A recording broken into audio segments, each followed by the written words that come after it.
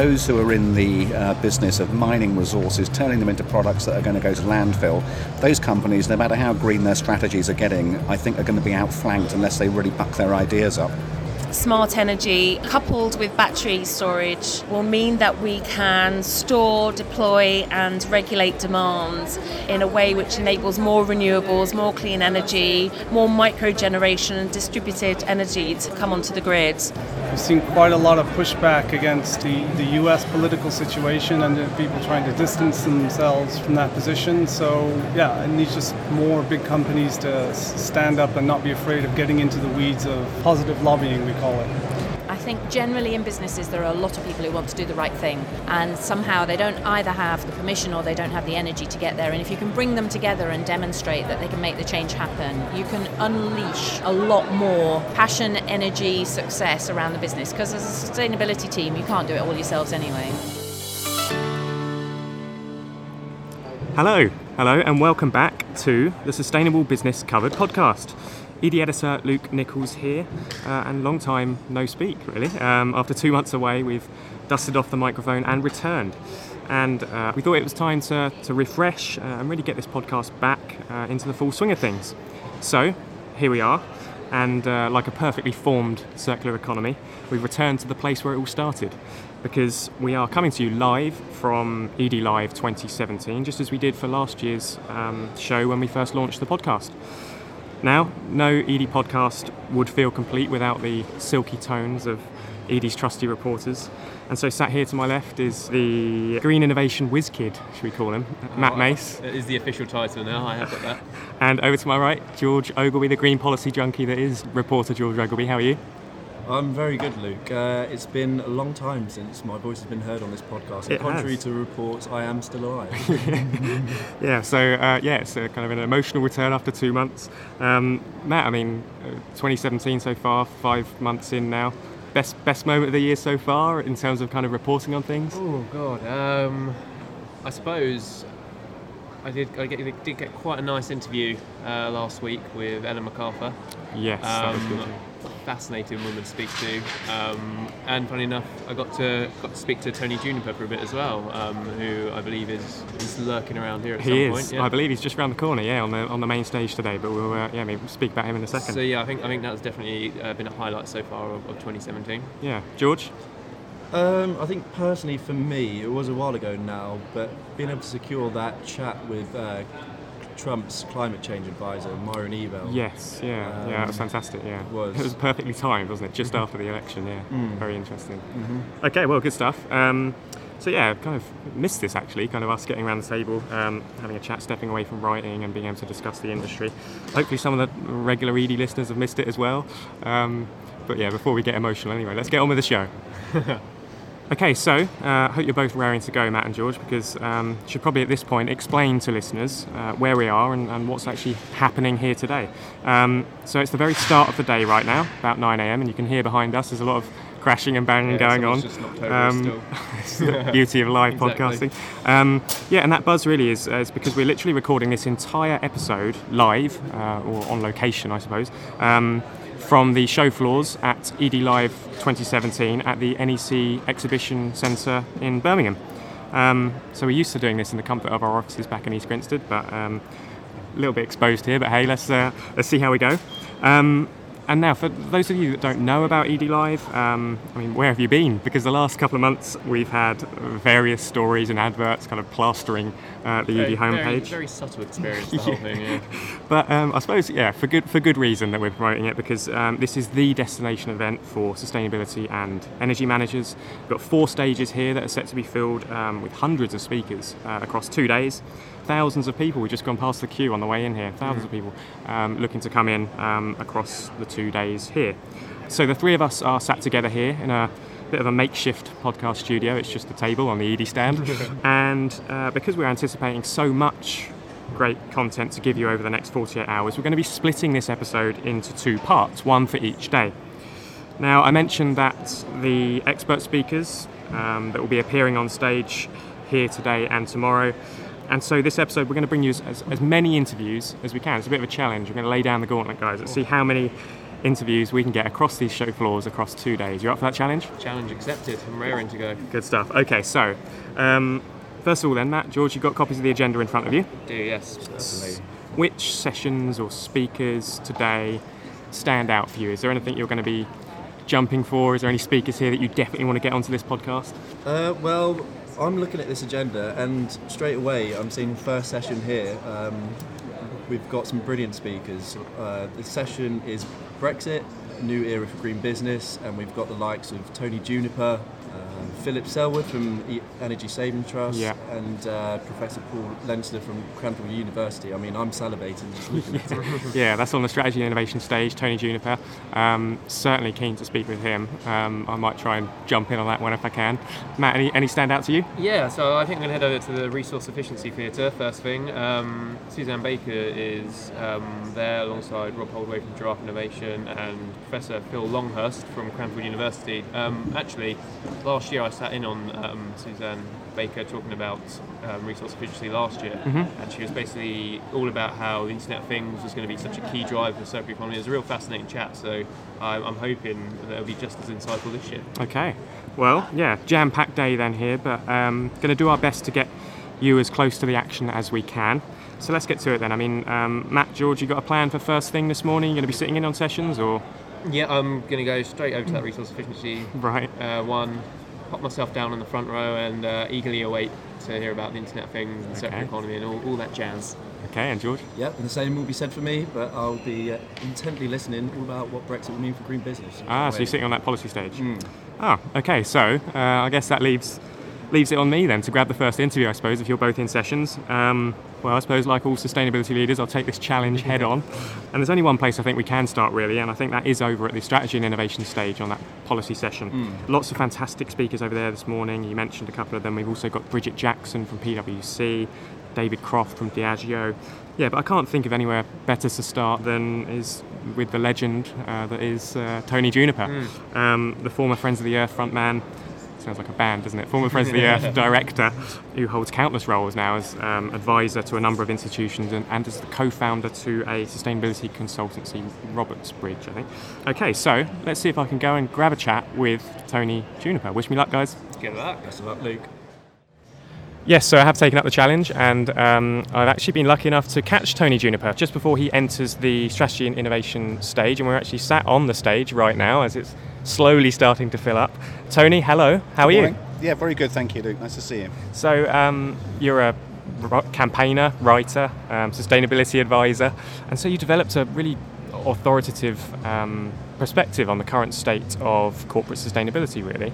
The title of the presentation you're giving here this morning is The Expanding Business Case for Sustainability. Can you just give us a little bit of a flavour as to what you're going to be talking about in the session? Yes, I think really my main task today is to reveal how the sustainability theme for businesses is not a fashionable fad thing that comes and goes with headlines and little peaks and troughs in the public debate, but something which is very deep and very fundamental to the future of business success, and to explain that at several levels at once, really. The first being the very practical facts of a rising population and expanding economy and massive and increasing pressure on ecosystems and the natural resource base, in turn posing really quite serious risks for businesses that are not aware of that and not doing something about it.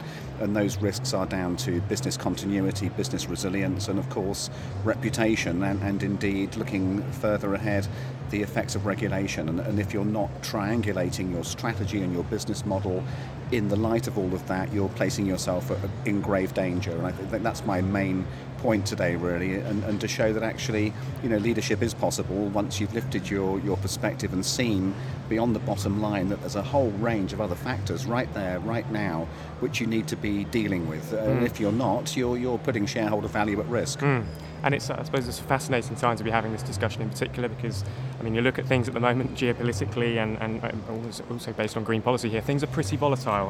We've obviously in the midst of an election, we've got Brexit ongoing. You look at green policy, we've got a number of really key plans that are still yet to be released. So much uncertainty. Yes. Where are the positives? Well, for the business case, this is another dimension of it actually, and the extent to which real change is happening in the real world and expectations are altering. And if politics is volatile and not necessarily dealing with it directly, then business really does need to be in the driving seat. And if you're expecting Donald Trump or Nigel Farage to sort these things out for you, then probably you've got quite a long wait on your hands. And yet the world continues to change irrespective of the politics. Yeah. So that volatility is exactly another reason to be embedding deep thinking around all these subjects into how you're strategizing for the future. And also bear in mind, notwithstanding volatility in domestic politics in quite a few countries, there are now actually some really quite strong global frameworks that are beginning to build momentum. Obviously the Paris Agreement and also the Sustainable Development Goals, those are there. They're beginning to change the way people are thinking. And again, if you kind of think that is a blip, I think probably you're going to be disappointed. So the volatility, it's quite specific, it's quite localized, but the big picture is very clear in terms of the direction of travel. Very interesting. Okay. And on the election quickly, I have to ask you a little bit about it. Obviously, all of the parties have kind of pledged in their own way how they're going to boost Britain's environment and lead international action on climate change.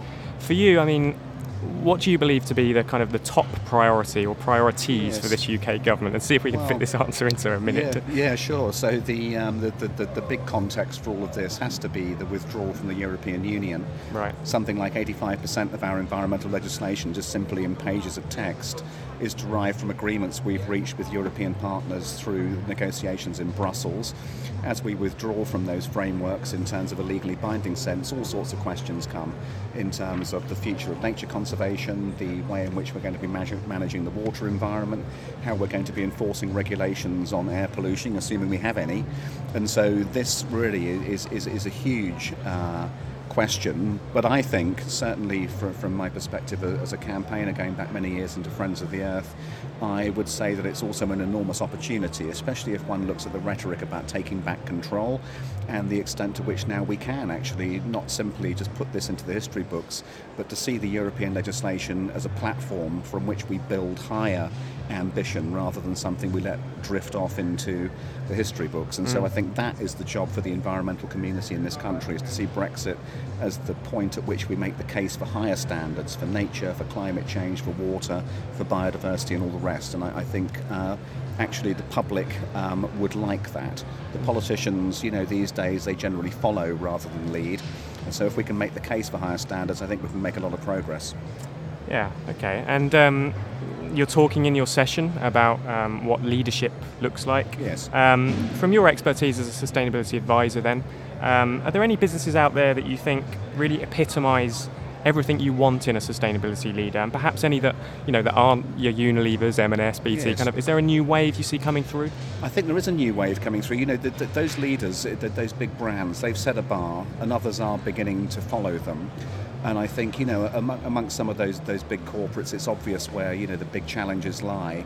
The most polluting, the most resource-intensive companies, those with plastic in their supply chains, they're beginning to respond to some of this. But I think real leadership, actually, and this is where the big companies need to be very worried, is coming from disruptive startups, people who are coming with completely new business ideas, keying into as yet unfathomed new consumer perspectives, especially amongst millennials who are dematerializing, looking for different kinds of values in what they're buying from companies. And so, those who are in the business of mining resources, turning them into products that are going to go to landfill, those companies, no matter how green their strategies are getting, I think are going to be outflanked unless they really buck their ideas up. Okay, interesting. And just while I've got you here then, last question I wanted to ask you was actually, I wanted to mention one of the biggest kind of business stories that have emerged over the past couple of years, and that's the Heathrow Airport expansion.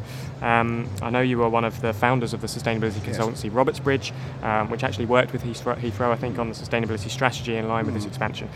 What do you make of that? Because, we've got green groups like Friends of the Earth, which I know you were previously affiliated with, saying that environmentally there's no way this can be kind of a good thing. But then obviously you're working with Heathrow on trying to make this a good thing. So, can expansion be good from an environmental perspective? Are you pleased with what you've seen from Heathrow? We were working with them irrespective of the expansion, and if there is going to be a political decision to expand, one needs to look at that in the context of what would happen if it wasn't Heathrow. So are we expecting to cap air travel at its current level, and one's view of the population data, the economic growth data, the projections for increased demand for transport would suggest that zero growth in the sector is unrealistic. And if we do cap it here and we say no runway at Heathrow, no runway at Gatwick, no runway at Stansted, it will probably mean another runway at Schiphol. They've already got 6. Yeah. And actually it's quite funny that the 5th runway there they were jokingly portraying as Heathrow's 3rd because we wouldn't build it in the UK. So a 6th runway in Schiphol, is that any greener than the 3rd one at Heathrow? Discussed, maybe it is, maybe it isn't. But the simple fact is that the world does enjoy the convenience of air travel, and it seems to me that's not going to go away. And what we do have to do over the coming couple of decades is to make that as benign as possible, and indeed as benign as it needs to be in the light of the Paris Agreement in particular. Yeah. So this is going to mean zero carbon aviation by 2050. Can it be done? It's going to have to be done. That's the simple arithmetic of climate change. The alternative is to make the political case that we ban aeroplanes. I tried that during my time at Friends of the Earth to say that we need to ban extra capacity, we need to ban growth in the sector, and it was politically infeasible. And in the end, one has to understand that everything we do in the environmental community, no matter how good our science, no matter how rational our arguments, all of it comes back to politics. And I can't imagine any politician putting in their manifesto at the moment that they're going to limit air travel, especially through punitive charging, which would be portrayed by the media as an attack on working class families going on holiday to Malaga with their kids for 2 weeks in August. And so this is the reality we face. And actually at Robertsbridge we have discussions around these kinds of questions. One of the things we've decided is that it's all very well for us to be working with the renewable energy sector and Marks and Spencer's and cuddly organic farms. Actually the real challenge is with these big polluters. If we can't get the aviation sector to go green, then there's not much point in working with the organic industry. True, taking the challenge head on. Well, Tony, I could speak to you probably here for hours, but I won't. Nice. It's starting to fill up here. I know you're going to be speaking in a few minutes' time, so thank you very much for being our first interview of the day. Thank you, Lee. Good luck with the session this morning. Hope you have a great day. Good luck with the meeting. Great, thank you. And I believe now that we're moving from this keynote strategy and innovation stage over to one of our 3 practical seminar theatres, because Matt is over catching up with one of the speakers on the resource efficiency stage. So over to you, Matt. Yep, thank you very much, Luke. You, of course, set me a challenge, and so far I have delivered, because I am here right now with Suzanne Baker from Tech UK. Suzanne, thank you very much for agreeing to have this chat. You're in high demand at the moment. There's a lot of people who want to talk to you, so I appreciate you having a quick chat with me. So we've literally just finished from your session. How did you find it, I suppose, just to start? Really interesting. To be honest, I was talking about material efficiency standards, which probably sound like the most dullest thing in the world. People normally hear standards and switch off. But I think it's really important for people to understand how it can have the potential to really shape product design, and then how we deal with products at the end of its first life. But some of the other speakers as well were excellent. I really liked the chap from Cranfield University. Really interesting research. Yeah, I think it was a real mix across the board. It covered resource efficiency in all its kind of in depth, I suppose. It went out, and like you said, you kind of focused, and there was a real aspect on kind of e-waste, and you brought up briefly about IoT, how that can drive, because last year you were here actually, I sat in a session where you talked about Internet of Things and how that would be a real kind of driver for the circular economy. How would you implore businesses who are about to kind of approach that kind of area of tech, like big data, IoT, to make sure they get it right? To be honest, I think we're all on a bit of a learning curve at the moment. I think the exciting things I'm hearing about at the moment is around big data. I think that's the kind of first and easiest technological opportunity to exploit. As soon as you start getting hold of data and being able to draw out what's important and present it to people in a way that they can start changing their behaviour, then some really magical things start to happen. And that's a quite easy win for environmental professionals who are already in the habit of collecting and analysing vast amounts of data. And this just gets them to increase the sophistication of being able to do that. So I think that's an area that's ripe for opportunity. And I think the opportunities from IoT are a little bit more further down the line. As I mentioned in my talk, we're not seeing the growth and speed that we had anticipated. I think partly because of the cost of products, but also because there are still concerns around data privacy and security. And so, but I think it's still going to be, huge, and has a massive potential for in a lot of applications. So some of the work that we're going to be doing later this year is we're going to be looking at the role of IoT and tech solutions in driving clean growth, with a focus on power, industrial in manufacturing, and those sorts of activities. And also, I've forgotten the last one, but yeah, 3 core areas anyway. And so you mentioned that the uptake's been a bit slow. What are the barriers? Is it a lack of trust from the consumers? Is it a lack of standards in place to enforce how it should happen? So a little bit of both. So definitely we're at the stage where there is a lot of innovation occurring and no commonality with standards. That means that there is, you might end up with products that can't communicate with each other. So I think it will take some while for the market to find a standard and solution that will be acceptable to all. And then there are, there's certainly work within Tech UK at the moment, really kind of establishing trust principles around things like IoT, but also data as well. And I think we've got a huge job to talk to people and communicate kind of how we can use these devices in a safe and trustworthy manner. And that will take time. It won't happen overnight. And I think, as ever, with we'll see proliferation in the commercial industrial sector first before we start seeing some of the opportunities being reaped to the commercial space. But actually, that's where some more exciting stuff can happen. I mean, we're doing a lot of work around smart energy, the smart grid, and if we can crack it, there are so many advantages and opportunities from deploying a smart energy system that we're just not able to realise now.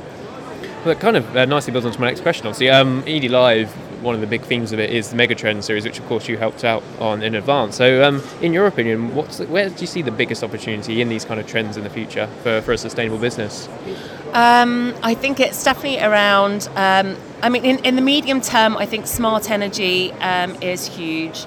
The way that we can manage our systems, so we're not building energy capacity, generation capacity for peak demand, but able to manage demand in a much more sophisticated way, will enable, coupled with battery storage and technology, will mean that we can store, deploy and regulate demand in a way which enables more renewables, more clean energy, more micro generation and distributed energy to come onto the grid. So I think if we can crack the barriers there and really kind of overcome some of the coordination barriers, it's going to be massive. And I'll go back to the point about big data as well.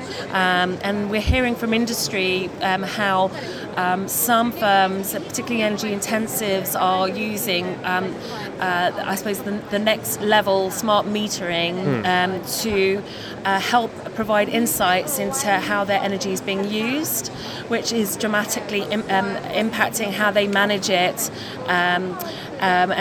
You always wonder where you're going to squeeze the extra bit of energy efficiency out of the system, after years of looking at it. But this is providing new opportunities to find more and more savings within the system. So I think it's a relatively cheap win, which we will see deployed kind of more rapidly. And then I suppose the kind of big systemic changes are around IoT and how that can impact things like circular economy, allow us to understand how products are being used, how materials flow through supply chains, and enable us to recognise that, I suppose, the value at different points of the supply chain, which would create the business case for businesses to respond and provide more circular solutions. So it makes the whole value chain much more transparent, I suppose. Definitely, yeah. And a lot of companies right now are kind of embarking down the whole artificial intelligence aspect of it, and I suppose just technological upgrades in general, kind of automating systems as a means to reduce energy and stuff like that. Yeah. We had an interesting point of view come across from a company called InnoEnergy, like a European think tank, and they basically said that it's all good bringing in these technological advances, but the human capital aspect of a company still needs to be almost taught how to interact with these new kind of devices. How crucial is it for a company to get that balance right? Yeah, and again, I think you're absolutely right. Some of the work that we've started to embark on looking at the future of work, we have a programme at Tech UK looking specifically at AI. It suggests that, rather than, yes, some jobs will be replaced, but there will be other jobs created in a similar way. So things like data scientists and technicians and others will be required to complement the kind of new technology that's being rolled out. I think we're on a learning journey here. It's too early to say kind of how that balance will be struck, but the RSA are doing some really, I think the chief executive of the RSA is doing that fantastic piece of work at the moment, looking at the future of work, looking at the impact of all of this on employment. We're engaging with that work. I think it's going to be really interesting to see what his findings are.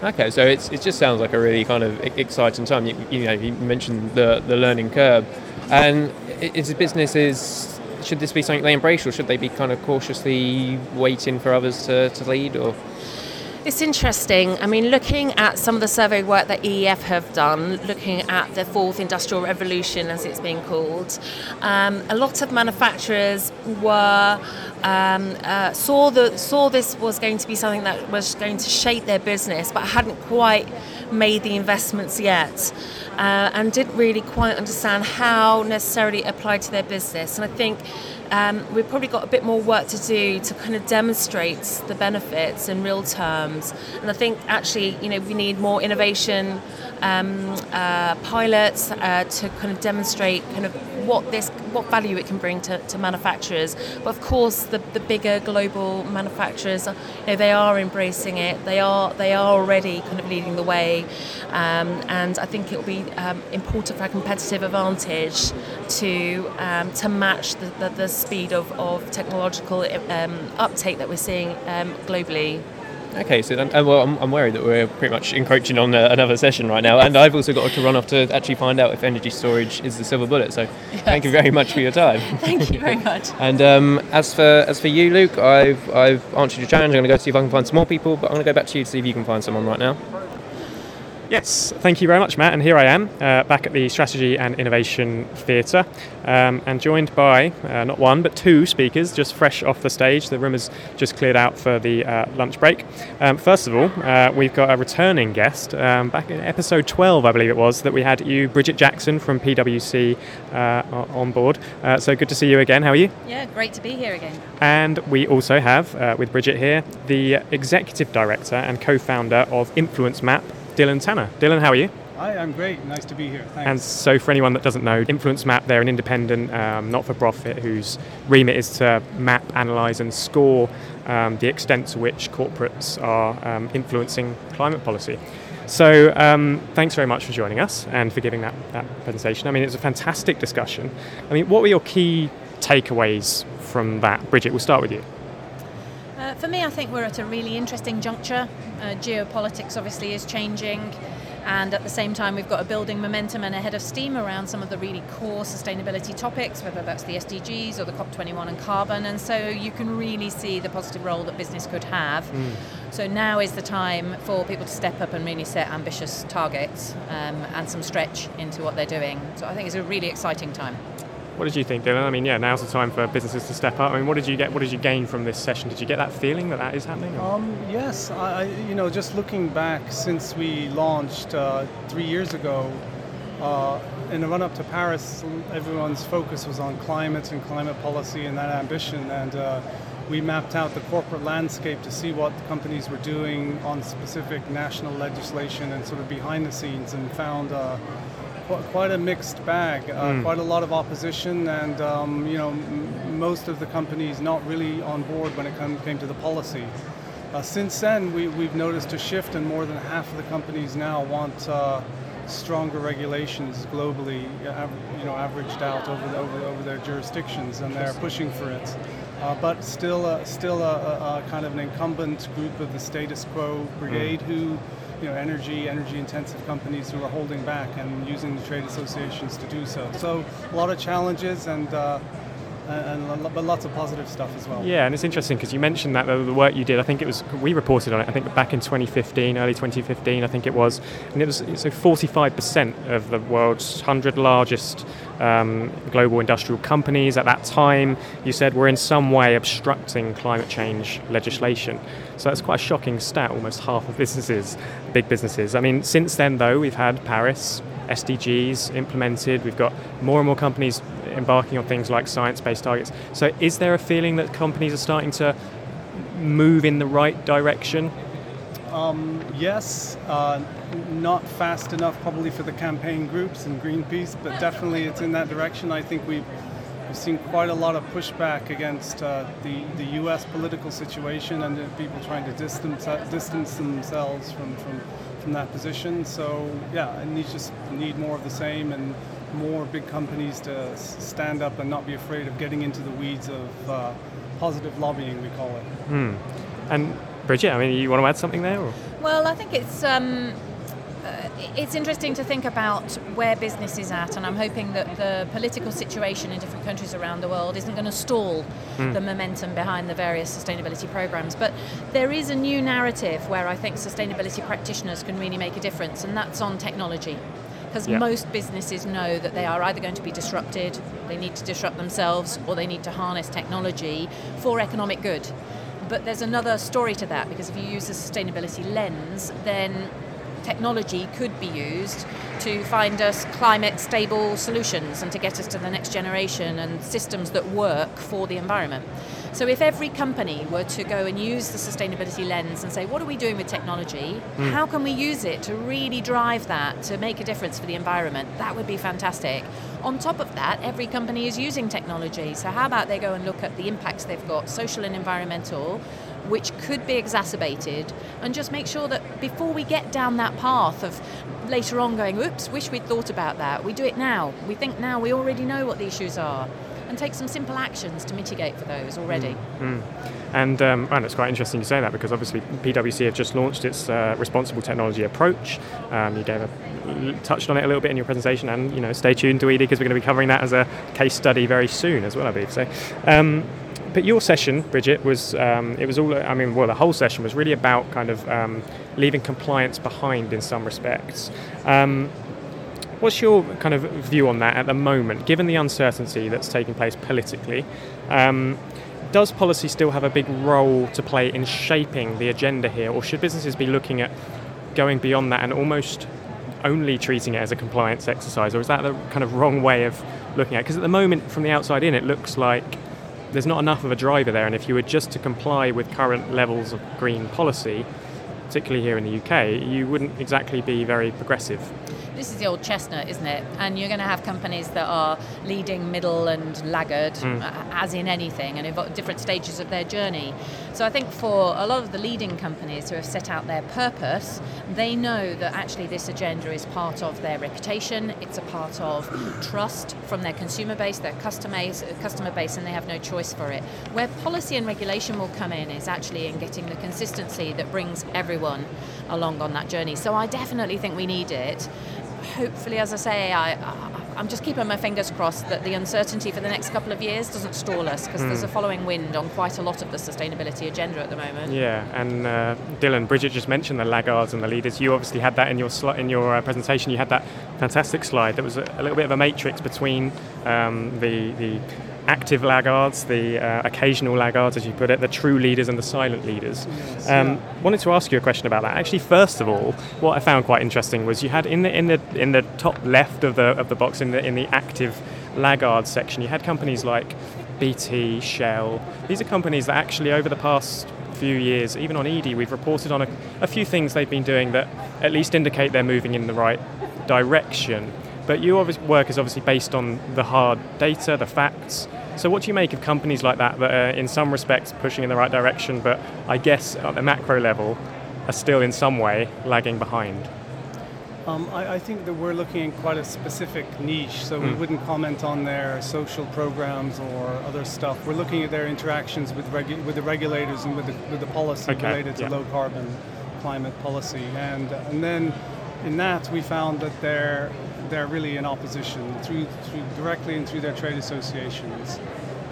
So if, for example, they make a top-line statement of support for sustainability or climate policy without linking to any specific legislation, we would neither credit them or discredit them for that. We're looking at specific comments on, and this is where you get into the weeds of lobbying. It's not to do with the sustainability statement, it's to do with their interactions with Brussels, with London, and the meetings and consultations and etc. It's quite a sensitive topic, and a lot of companies are quite sensitive about our analysis, but when I qualify that it's a very specific piece of analysis, and I should say that investors are very interested in that specific slice because it comes down to regulatory compliance in many cases, and that has big costs and penalties if it's not correct. So it is a sensitive topic, but it's of great interest to various parts of society, not least investors and obviously the campaigners and the regulators themselves. Okay, so let's end on a little bit of a $1 million question and put you both on the spot here. Bridget, you work for an organisation. You're quite lucky to be working in an organisation that's really got on board with this agenda, it's fair to say, over the past couple of years in particular. Dylan, you write about some companies that occasionally are lagging behind in certain areas, particularly in these kind of policy areas. What would both of your advice be for a sustainability professional that is perhaps working in a company that isn't necessarily a laggard but isn't a leader and they want their company to be a leader and they want to push, say for example where you were a few years ago back in 2012, Bridget? I mean, would you have any key advice now for someone working in an organisation where it just feels like general movement and understanding is still quite slow? I guess one of the key lessons that I have taken away from the last 5 years is in giving permission to people all around the business to actually make change happen. I think generally in businesses there are a lot of people who want to do the right thing, and somehow they don't either have the permission or they don't have the energy to get there. And if you can bring them together and demonstrate that they can make the change happen, you can unleash a lot more passion, energy, success around the business, because as a sustainability team you can't do it all yourselves anyway. Dylan, would you add anything to that? I think that politics are involved in large organizations, and Bridget's explained how to navigate these without sticking your head out too much, and obviously it has to be you have to look at the personal situation and where you sit and where this issue that you think is incongruent sits. And on the issue of lobbying, it's quite a sensitive issue, so tread carefully is all I can say. But there is a support network out there amongst the NGO community and probably amongst entities like PwC who have a big sustainability practice and can maybe provide some advice. Well, it's a long-term thing. Yeah. Well, exactly. And on that note, it looks like it's filling up here again. Dylan, Bridget, thank you very much. Go and have some lunch and enjoy the rest of your day. Now, so I think actually we're going to be moving over onto another sustainability leader where George, I believe, is over on the on-site Generation Theatre. So over to you, George. Yep, thank you, Luke. And I'm now outside the on-site Generation Theatre, and I'm joined by Maria Spiro and Imogen Cust from M&S. So how are you both enjoying the day so far? Good, great, thank you. I've just been walking around looking at the different products and dropping in and out from different sections, so it's been good so far. Now there really are some interesting stands around here. So I just wanted to get a flavour basically about what you're talking about in your sessions. I know that you're coming up in a minute, Maria, and you're going to be talking about demand response, am I correct? Maybe you just give like a flavour about some of the stuff you'll be talking about. Yeah, so I'm talking about demand response in a minute. We are going to be talking about the project we've done so far and how we are working with National Grid and our aggregator to upgrade our generators on site and therefore generate our own electricity on site and then kind of sell it back to the grid. And that kind of has 2 or 3 different benefits for us. That's helping us with our business continuity as such. So we know that if there's a power cut, our generators will come on and they will support our stores. At the same time, there's a revenue stream for us. And it's just great to know that you're helping National Grid to reduce their carbon emissions. And how long has this been going on for now, this project? So we actually started about 5 years ago with load shedding, where we were trying to move our consumption outside the peak hours, but it's actually come to life in the last 2 years, when we started with a trial where we upgraded the generator in a remote site and tried to see how that would work. and then we continue the project from all the learnings. We now have 13 sites that are upgraded and can work in parallel with National Grid. Okay. And I'm sort of interested to know how this works with the rest of the business, specifically getting on board, the internal workforce, because behaviour change must be quite an issue here. I was wondering, has it been an issue, or has everyone got on board with it quite easily? So originally it was really difficult to get the project off the ground. Everyone was saying, so because when you want to upgrade the switchgear, you need to put the power down in a store. Well, putting the power down in an M&S store, that means you've got a lot of product that's in fridges and freezers. So it was about how do we handle all of that product. We have now developed a process where we will empty our cold rooms and our fridges right before the store closes. We'll empty the cold rooms before the store closes. Then we'll empty the fridges as such in the food hall as soon as the store closes. Then our engineers will arrive to site. They will upgrade the switchgear, and then in the morning, the store staff comes together again. They fill in the food hall and the cold rooms from the refrigerator wagons. What that gives us is, because we need all that manpower overnight, they are all aware of the project, so it helps us with our communication, with engagement with store. And what we are doing is a wider engagement program where we tell them why we're doing the project. So we talk about triad and the cost of triad to our business. So if we receive a triad warning for the day ahead or even the same day, we have a communications mechanism where we will send an email out to all the stores and tell them that it is a triad warning day today. You know what you're meant to be doing, between 4 and 7, try and use as little electricity as possible. And if you have a generator on site, it will come on, so don't worry about that. And we have actually seen them all come together. Believe it or not, people in M&S, they want to make it work. And they want to save money for their business and for their stores, so they work with us. And I was just overhearing a conversation between my editor, Luke Nichols, and Bridget Jackson, and she said it's important to communicate in a different way with each department. Is this something that you find at M&S as well? Yeah, definitely. So what you tell the business continuity unit and your regional maintenance manager and the store are slightly different stories as such. So the benefits to each one of them are different. So we try and tailor our communications to who we are speaking to. So if you're talking internally, they don't need to know all the technical details behind it. What they need to know is that there will be a power down, and they shouldn't be alarmed about that. When you're talking to your maintenance managers, you tell them that as part of this project we will be servicing both the generator and the switchgear, so it will reduce your maintenance costs. And then when you're speaking to the store, you're telling them you're bringing it down to life for them and saying this is your generator. They don't need to know all the technicals that go behind it. They just need to know that generator will be able to start remotely without them doing anything about it. All the fuel deliveries and everything are automated, so they don't need to worry about it. So it's kind of just making it as simple as possible for them to understand. Brilliant. And Imogen, I'll turn to you now. And I know that you were speaking earlier about the energy efficiency within M&S, and I was just quite interested to get a flavour of how some of these technologies are trialled. They've got research and development. Just maybe tell me about the process that you go through.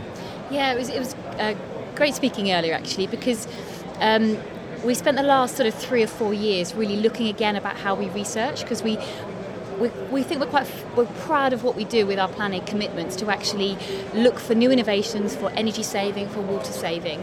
As the same with lots of companies, our utilities is, in M&S it's the third largest bill that we have after salaries and waste. So there's always a desire for it in the business, but it works very well with our wider sustainability goals.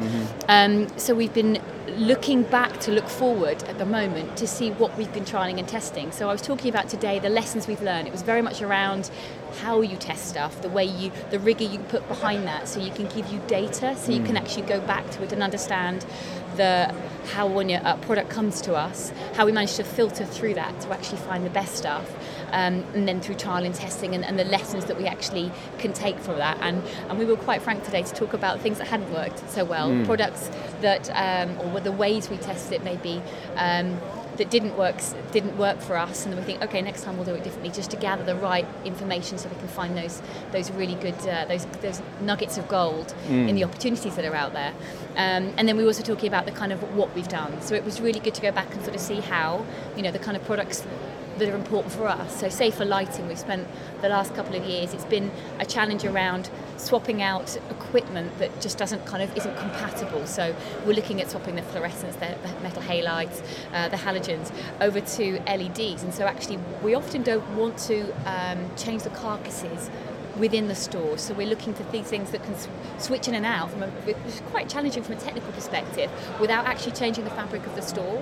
But we're also quite focused on how it looks, so how we illuminate our products better, kind of for retail, because that's what we're there for, while working on that energy goal. So we were looking at LEDs, talking about what we've been doing in fridges, talking about innovation around how we design a fridge, because we're quite particular about how our customers want to see our stores and how we have them visually. So talking about swapping out for refrigerant, because obviously we're moving to go for a natural refrigerant product, which is we're quite proud that we do that, moving towards CO2.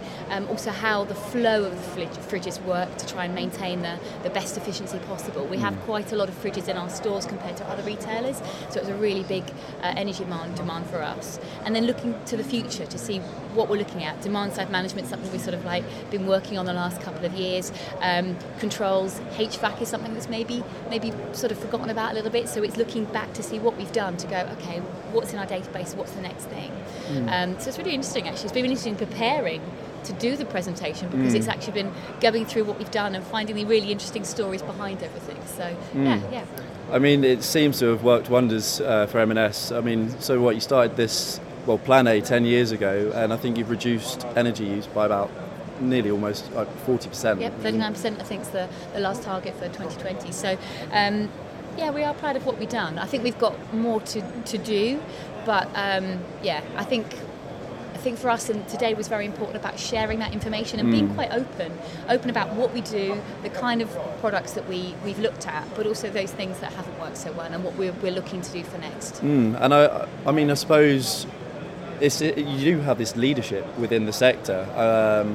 I suppose other companies will be looking to adopt a similar model in terms of your energy efficiency. With this leadership, does it come pressure from stakeholders always expecting to provide the absolute premium in terms of energy usage? I think, for me, that's always been the beauty around sustainability, even if it's even into water, but certainly in energy, because you have that lovely synergy between the benefits from a payback perspective versus what we're putting in. So I think there's always the message to sell, and for what we looked at today, it was about building that business case. So some of the examples we gave today would be that the trialling and testing we do, and the way you do it properly, can actually save money when you're doing these rollouts. So there's lessons to be learned on how you do it and what you do. But I think we've had some good success stories, which feeds back to our stakeholders. So I think and actually a lot of what M&S is about are customers. So it's not just around the good messages of sustainability, but it's also about making our stores better and look good, and in be inviting places, and they do work together quite well. Okay, and sorry. What I was going to say is that one of our values is innovation. So what we are both lucky to be part of is it's a team where we're allowed to innovate, we're allowed to trial things, we're allowed to test them, and if they fail, they failed. At least you know that you failed happy because you had the option to trial something, and I think that's what enables us to be at the forefront as such. We're willing to spend money to test something, to test that technology, and if it doesn't work, it doesn't work. But if it does work, then we're ready to roll it out. And I think that's what we are good at is being able to test different products and different technologies. So I suppose that would be your message to other companies trying to undergo this same process: is don't give up, keep going until it works. So. Yeah, and be challenging within the organisation as well. Challenging around the data you capture, making sure you don't get too carried away too quickly to get the right information through, because a lot of the trials that we do, they come back around again. You'll do something, we'll think it's good, we'll trial it, maybe it's not so good, and we come back, and actually being able to go back and seeing how we did it. Both of us sat down looking at a fridge project the other day, going through reams of sort of data and regression analysis to know we tested it this way, so when we're testing the next product, we're going to do it the same way, so we can be really comfortable with what's going to come out, because at the end of the day it's about building a business case. Okay, that's fascinating. Thank you both for your time. I know, Maria, you need to get back on stage now, so thank you very much. Thank you for having us. Pleasure. you. So now my next target is to get in touch with Chris Large. He's speaking later at the resource efficiency stage this afternoon, so I'm going to go try track him down and potentially bring him over to have a chat with the rest of the ED team on a table. So watch out for that. Okay, yeah, thank you very much, George, and welcome back. Here we all are then, around the table. And George, you have brought us back a special guest for this episode, because sat with myself, Matt, and George here is Global Action Plan's senior partner, Chris Large. Chris, hello, how are you? Good, thanks. How are you doing? Yeah, not too bad. So, you've just been sat in a session not too far away from us, or 2 sessions, is it? I think you've been chairing? Or? Yes, chaired 2 in a row. You're working me hard today. Good sessions? Yes, really good, very well attended. The first session on procurement, where I had to dust off my procurement knowledge from 12 years ago when I did a procurement job and combine that with my environmental side, and then the final session on behaviour change, which is something I'm much more familiar with. Yeah, I think was a bit more use on. Yeah, and any particular, project or person that stood out across those 2 sessions? Was there anything you kind of learnt from chairing them? Yeah, I think one main theme that really came out of that last session with Ollie from Costa and David from AkzoNobel was in trying to incentivise customers to do the environmental behaviour we want them to do, whether it's bring back coffee cups and recycle them correctly, or bring back unused paint from the sheds where we've all stored those half-used tins of paint. The financial incentive doesn't seem to be working. It doesn't seem to be enough to get people to actually bring those back, which I thought was really interesting. Yeah, interesting. And Costa is an interesting one in particular, I think, from a behavioural change perspective, both on a consumer level and a staff level. And the reason being, I think, with consumers, the touch points are very limited when it comes to things like coffee cups or any kind of recycling or anything like that, in terms of it being a fast transaction. And with staff, baristas can be working part-time. It can be sort of not something that's their main thing, so it can be quite hard to engage them. How do you, putting you on the spot here, but it's a big challenge. How do you solve that problem? When you're an organisation like that, what's the key? I guess I'll pin you down to the staff side of things, because I think that's the one that's most relevant here today in terms of engaging staff on things. When there's staff that you've got that are not necessarily full-time, or clearly this is the thing that they're not doing as their mainstay, how do you engage those people? Well, I think the first thing to be clear on is what you really want them to do. It's really difficult if you say to somebody, can you just save energy, please? Or can you save energy by 20%? Yeah. Then, well, I don't really know what that means. If it's turn that thing off at 4 o'clock on the dot every day, please, and don't turn that thing off, leave that thing on, then they know what they're doing. So I think being really direct and making really simple explanation of how to do behaviour change well. I think Richard Thaler's explanation is great. He's the professor of psychology at the University of Chicago who wrote the book Nudge. So he's a good authority on this. He says you can either, there's only 3 things you can do. You can either make a behaviour more attractive to someone, you can make it expected that they should do it, or you can make it easier to do. If you want to get someone to do something that they're not currently doing, make it easy, more attractive, or expected. Simple as that. Yeah. If only it was. So anyway, we haven't even touched on Global Action Plan. How are things going? What's the big focus? What's exciting about Global Action Plan at the moment? There's 2 massive things that we're doing at the moment. The first one is National Clean Air Day, which we are running on June the 15th. We're the coordinators on behalf of a coalition of 50 different health institutions, universities, local authorities and charities, the likes of the British Lung Foundation, the British Heart Foundation, NHS trusts like Great Ormond Street, the 6 clean air zone cities, Leeds, Manchester, Birmingham, Nottingham, Derby and Southampton, and Greater London, the Scottish Government. Those organisations have all come together to say the public needs to know more about air pollution if they're going to make the smart choices that can help to reduce the amount of pollution they're exposed to, and can help them to cut the amount of pollution that they cause. Okay.